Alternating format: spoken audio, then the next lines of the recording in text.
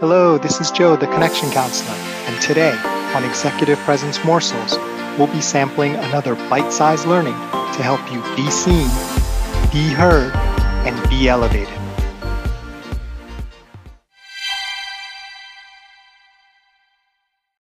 Welcome to XPM Executive Presence Morsels, Season 11.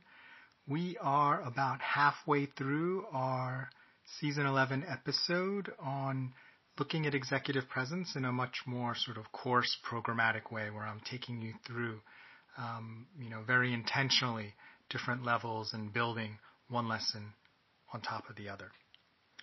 Today's lesson, we're going to be talking about one of the 6 degrees of executive presence called stillness. So to start off, I'm curious, what is the most peaceful place or time of day for you? What is the one where sometimes you wish it would never end because you just have such an amazing, peaceful moment? It could be in the morning before other people get up. It could be your first coffee or water or tea in the morning. It could be late at night when the house quiets down. Let us know. You can leave us a voice message or send an email to joe@connectioncounselor.com. Would love to hear what is the most peaceful place or time of day for you. Now, why is stillness important, and what do we mean by stillness? Well, stillness is defined as a state of freedom from storm or disturbance. A state of freedom from storm or disturbance. Now, why is that important in terms of generating executive presence? Why would people feel that your presence is a leader when you're still? It almost seems counterintuitive, right? Like our societal or cultural expectations of leaders are very active. You see pictures of leaders, like in action or engaged in stuff. That's kind of the more intuitive, maybe natural is not the right word, but the more common perception of leadership and executive presence. Stillness, right? Like not moving. People may understandably say, well, what in the world could that do for your executive presence? It actually takes away from it. And I get why people might think that. Consider this. When a situation is hectic and the path forward is not clear. When the situation is hectic and the path forward is not clear, that's the situation you need people with executive presence. You don't need a lot of executive presence when it's easy to figure out what to do next and everything's going according to plan. You could just hire a robot. In fact, they probably will hire robots to do a lot of those situations, or an AI. You need an executive for when the situation is hectic and it's unclear what to do.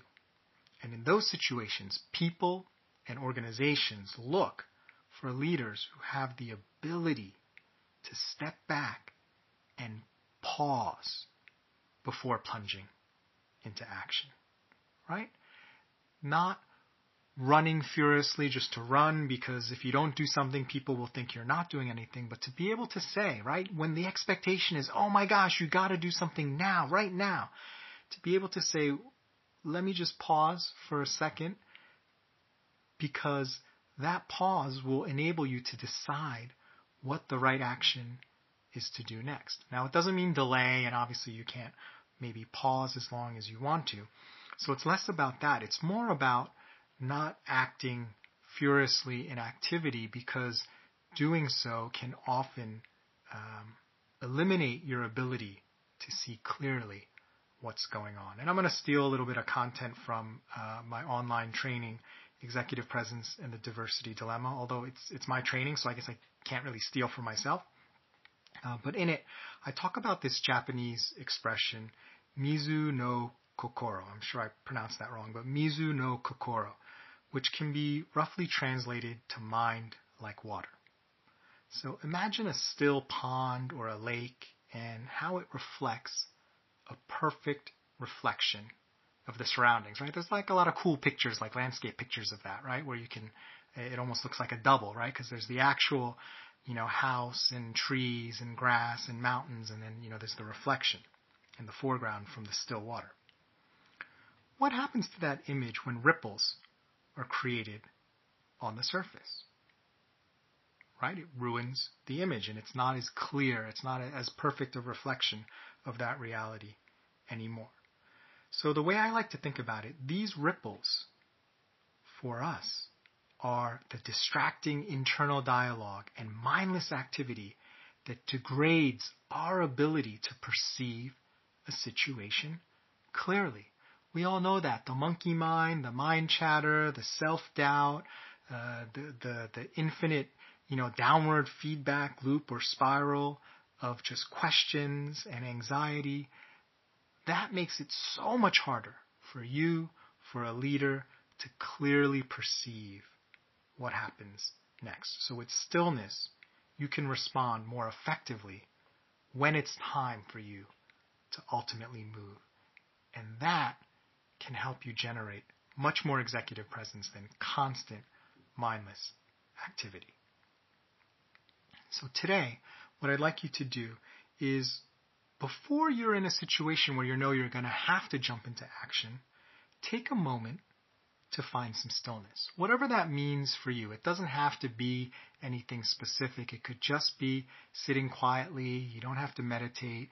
It could be having a drink of water or a snack that just calms you down. It could be having just looking outside at nature, or looking at someone you care about that just calms your nerves. Find that stillness. And what I like to say is, stillness before action means better traction, right? Stillness before action means better traction, because you're grounded and you see clearly and you're ready to go. Well, thanks for listening to Executive Presence Morsels. I'm Joe Kwan, the Connection Counselor. Remember, it's not what you say, do, or wear. It's how you make people feel that generates executive presence. Nothing else matters.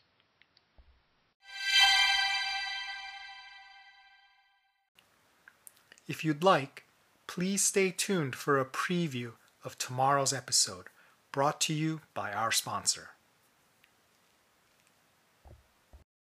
Welcome to XPM, the only daily leadership podcast dedicated to helping you elevate your executive presence. Well, this season, we've been going over a programmatic approach to teaching executive presence. In the last several episodes, we've been going over some of the 6 degrees of executive presence.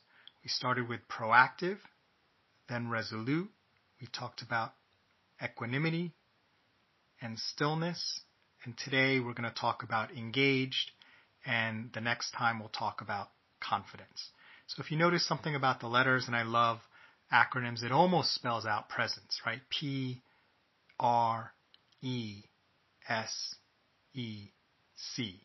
right? So you're missing an N and an E at the end, but it's a good way to remember pre-sec, right? Proactive, resolute, equanimity, stillness, engaged, confidence. So let's get to today's 6th degree of executive presence, which is being engaged. Now, I want to ask you as we get started,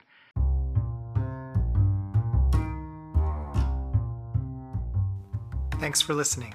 Can't wait to share the rest of the episode with you. Join us next time for another tasty executive presence morsel.